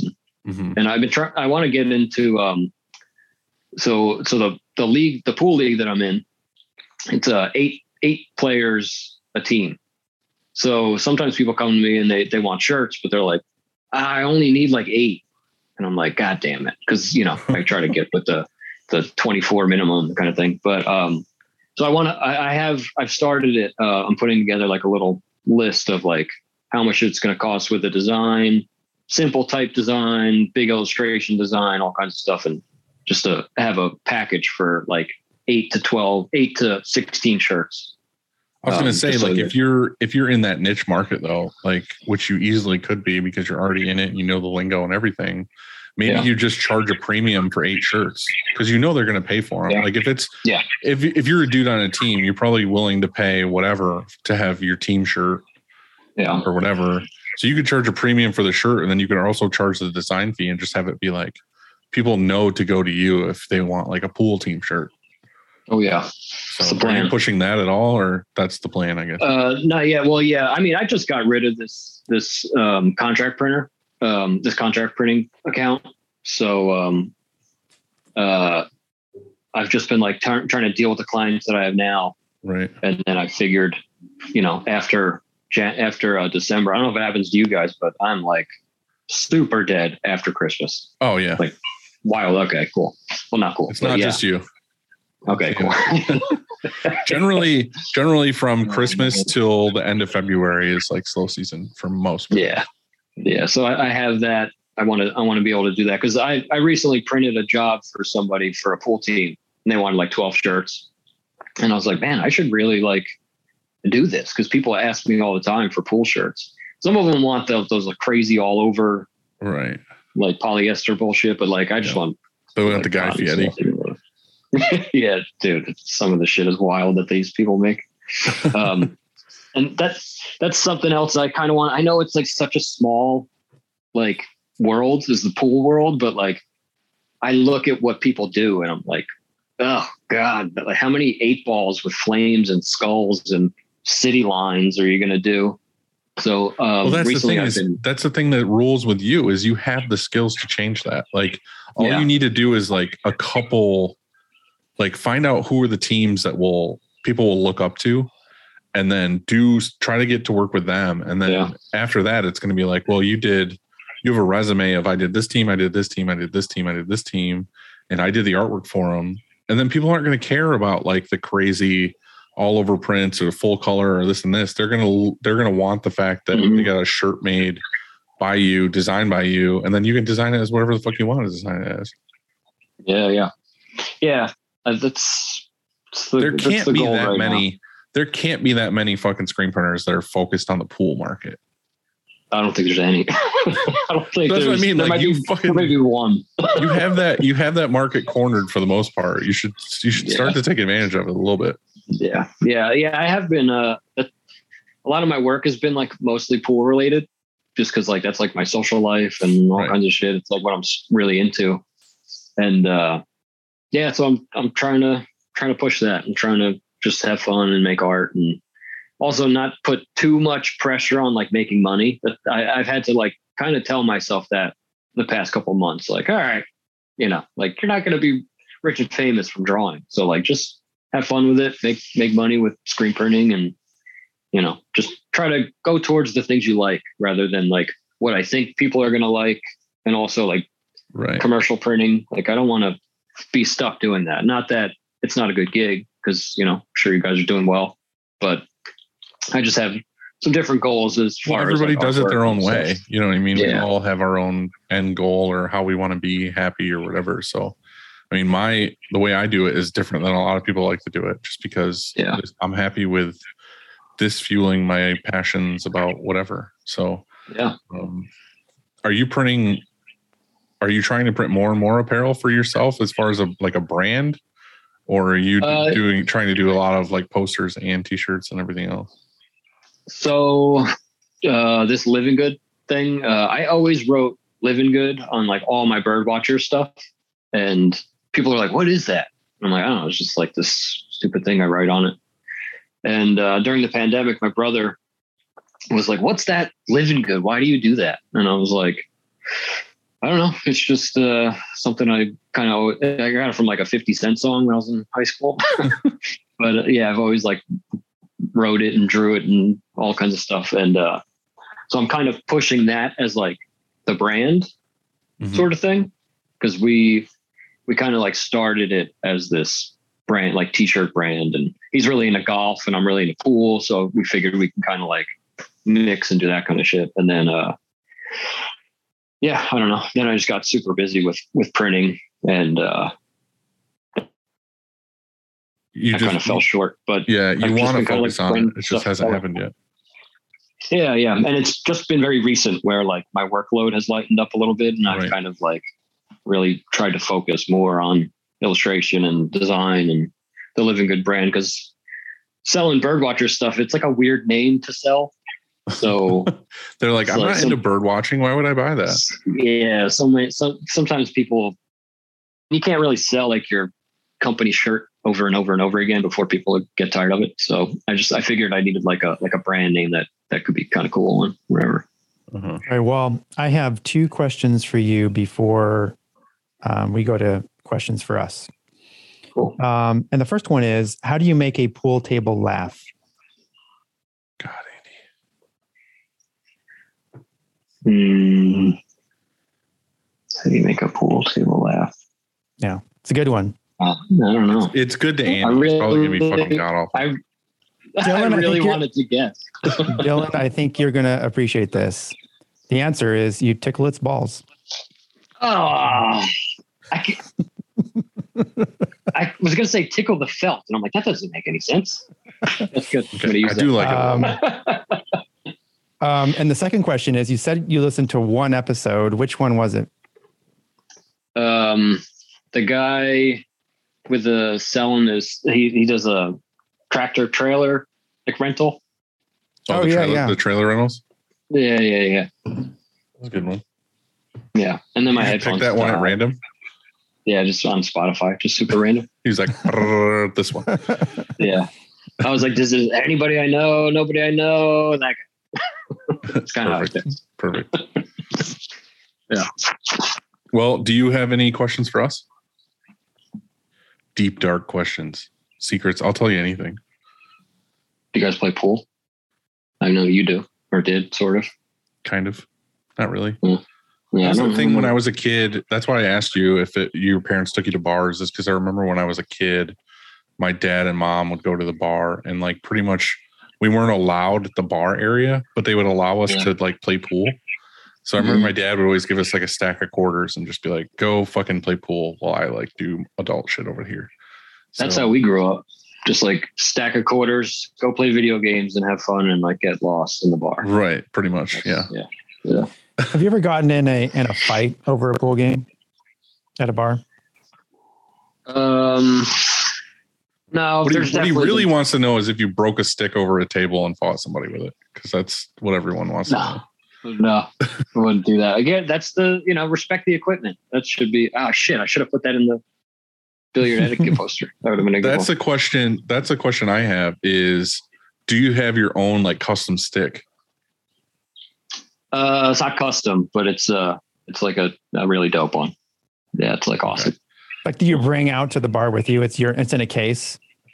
Yeah, I have a break cue and a regular cue. It's pretty cool. You do have your own stick. Yeah, I want like a custom, like I want a custom cue ball with like Birdwatchers or Living Good on it, but I got to find a good one. That's awesome. Yeah, so what you should do. You should print sticks. I thought about it. I thought about like getting like the cylindrical whatever printer. Yeah, like the one they do with glassware. Right. Yeah. Mm-hmm. I should get one of those. You should.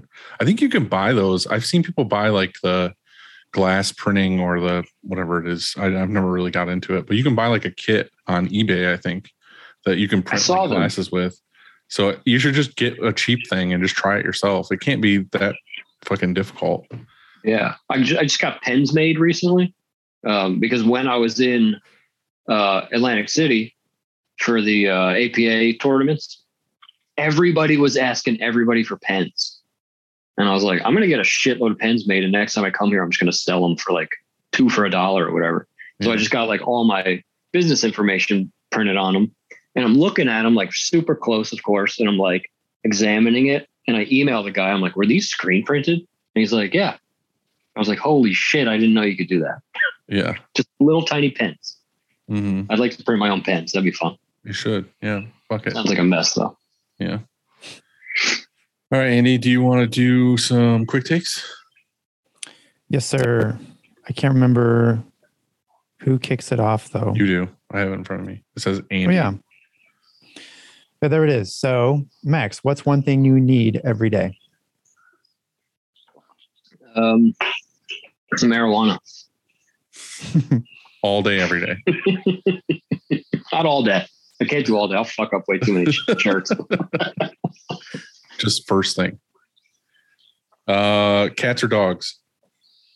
Dogs. Do you have a dog? I don't. No. But you prefer dogs? I had a dog. Great Dane.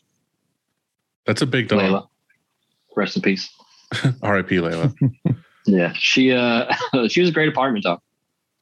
Slept for like 18 hours a day. People are like, how could you have a Great Dane in the city? I'm like, how could you have a fucking black lab in the city? That thing wants to run around. My dog wants to like just chill. Just sleep. That was it. Yeah. All right. Andy, you got the next one. What gets you really pumped? Kicking someone's ass at pool. That gets me really fucking pumped. Winning any sort of tournament. If I'm with I don't want to get too graphic. Yeah. Get graphic. Winning stuff in the pool. If I win any tournament or anything like that, and I have a girl with me that night, then she's getting your A game. She's getting your A game. I don't know. Yeah, for real. Yeah. That's all I need to hear. You can be honest with me. Yeah. Yeah, I think it gets cool. What gets you pissed off? What fucking doesn't? That's it. Nope. Don't answer anymore. That's all I wanted. Good answer. Done. I feel like a lot of these answers are going to be that's what similar. the read is for. Yeah. Right. A little less pussy. So where's your happy place?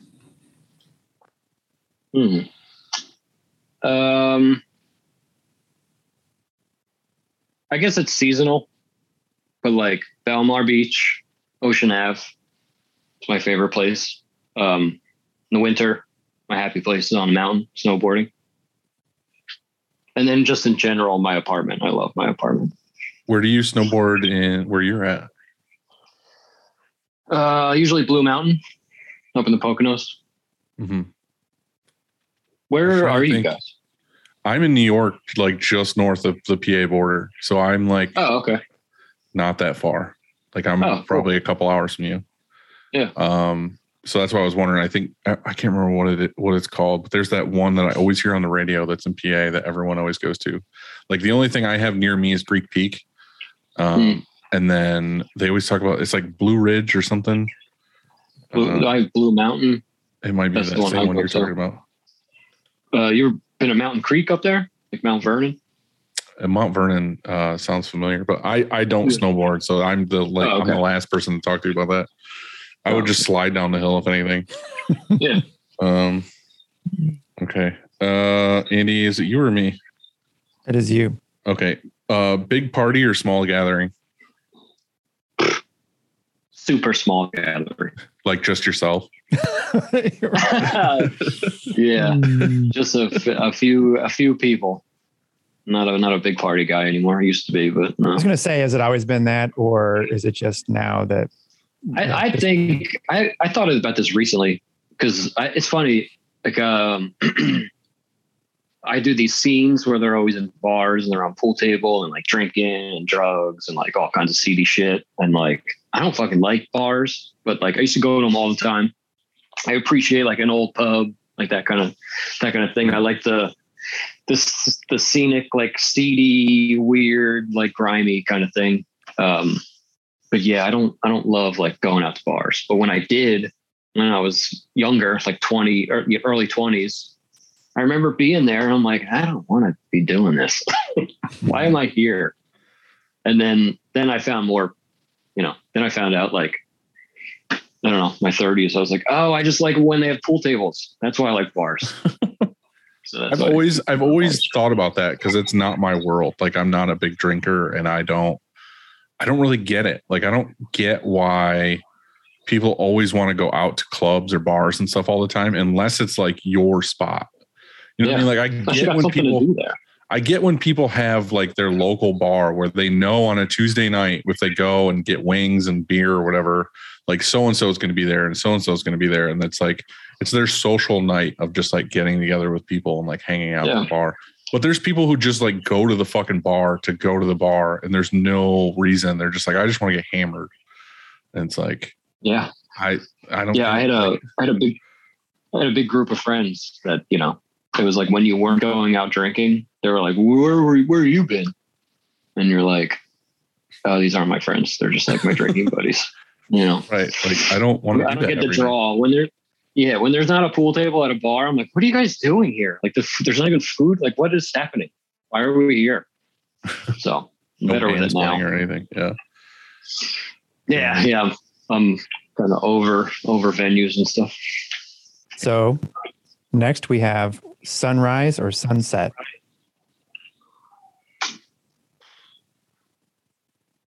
I'd say this is a sunrise.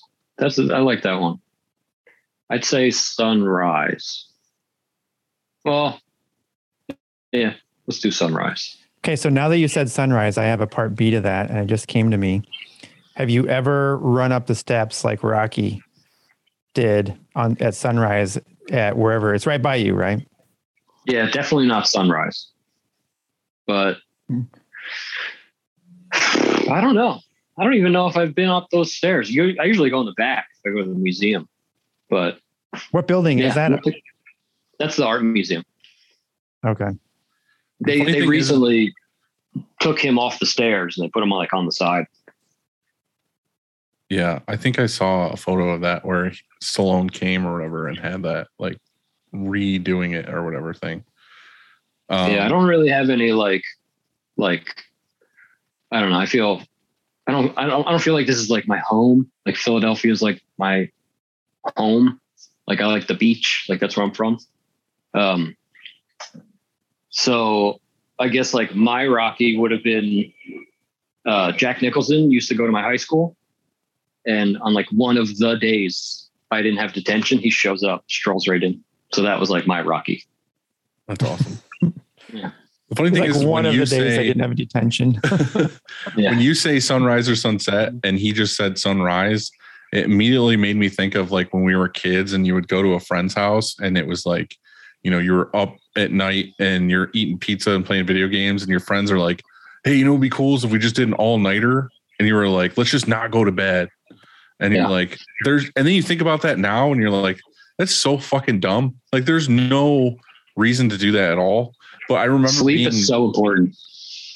I remember being that kid, like we would always stay up like super late and it's like 5 a.m. or something. You're like, I'm so fucking tired right now. Why did we do this? And then as soon as you see the sun actually rise, you're like, I did it. Like, like we've accomplished this. And then your mom or dad picks you up and you immediately go home and pass the fuck out.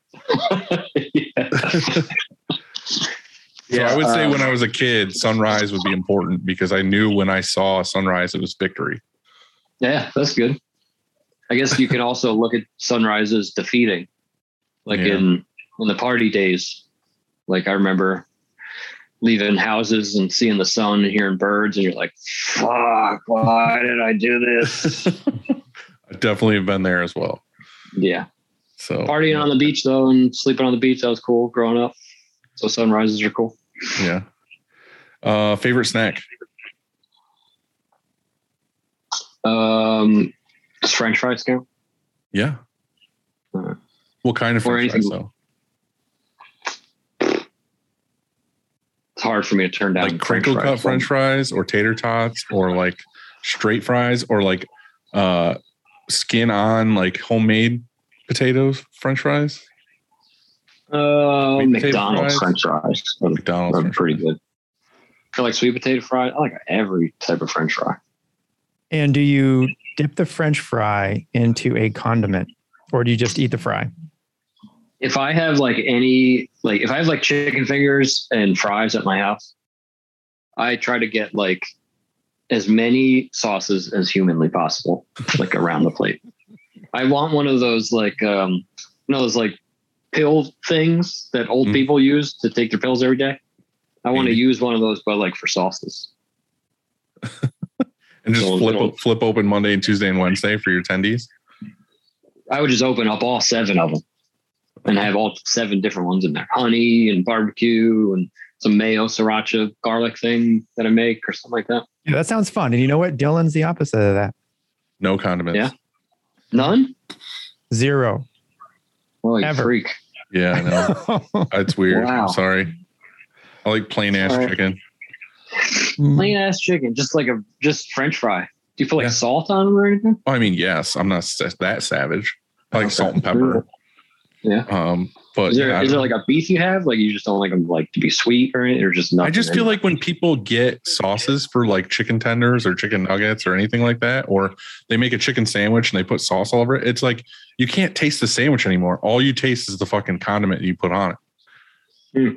Like you're literally just having texture with that taste of barbecue sauce or with like I get that. honey mustard or whatever. It's like if I'm eating a chicken sandwich, I want it to taste like a fucking chicken sandwich. Like I don't want it to taste like I think you're saturated oversaucing in honey mustard.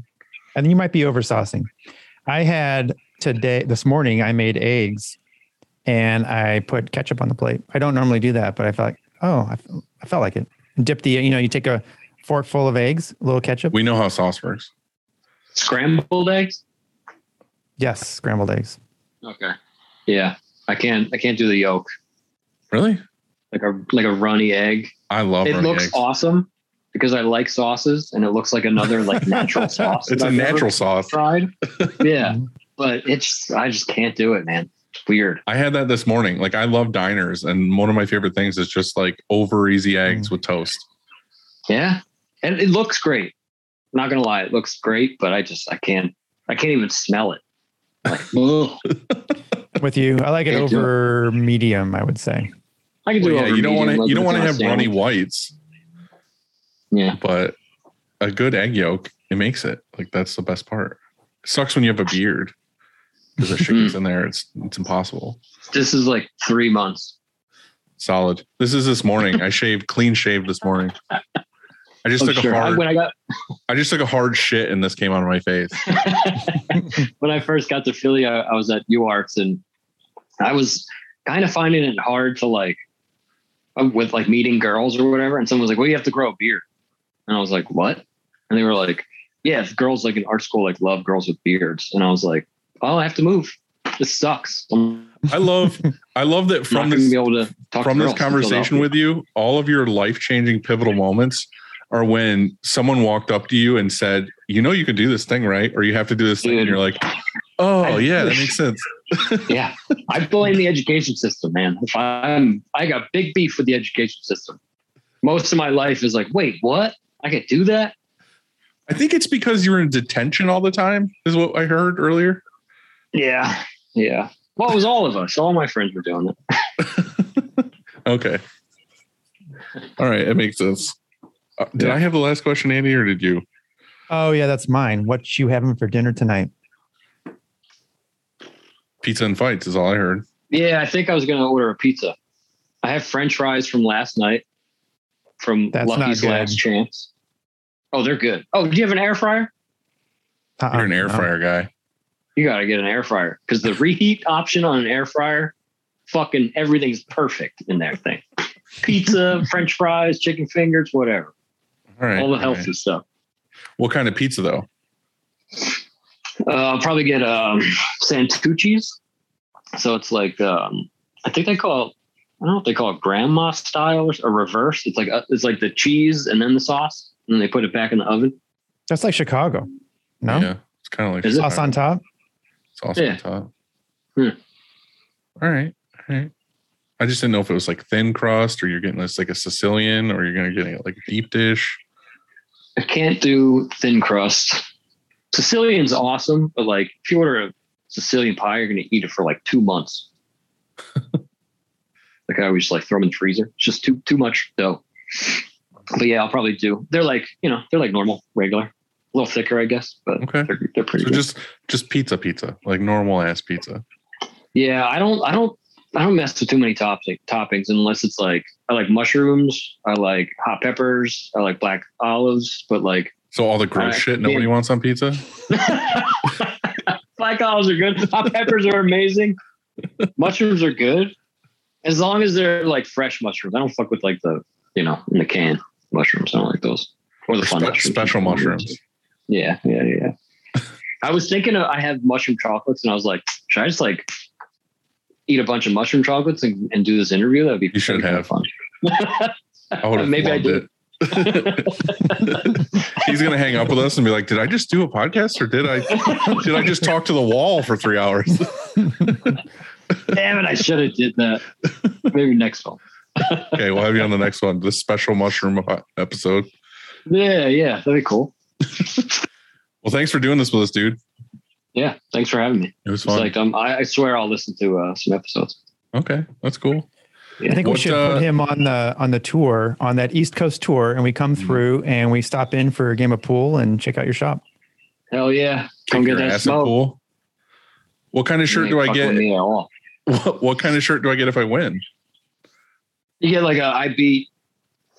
I got to figure out the wording for it, but it's like I won at Birdwatchers, or like, because I don't want it to be like I beat Max at Birdwatchers, because then people are wearing shirts that I beat Max, and I gotta figure that out. You don't want but like some cool illustration, and then so cool. Well, where can people go to find like your art or your apparel for Living Good or Birdwatchers and so on?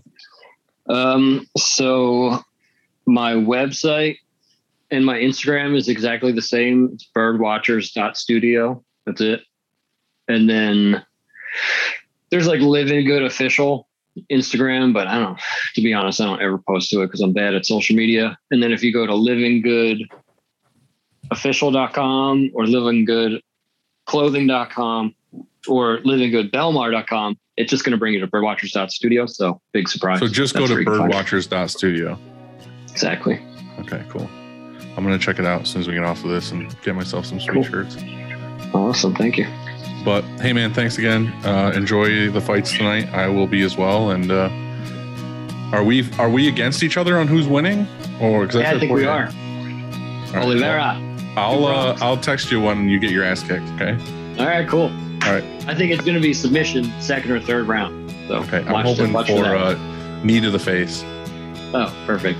Opening bell. Right. First thing, run, jump, knee, dead, over. Just like Masvidal. Right. Exactly. All right, man. All right. See you later.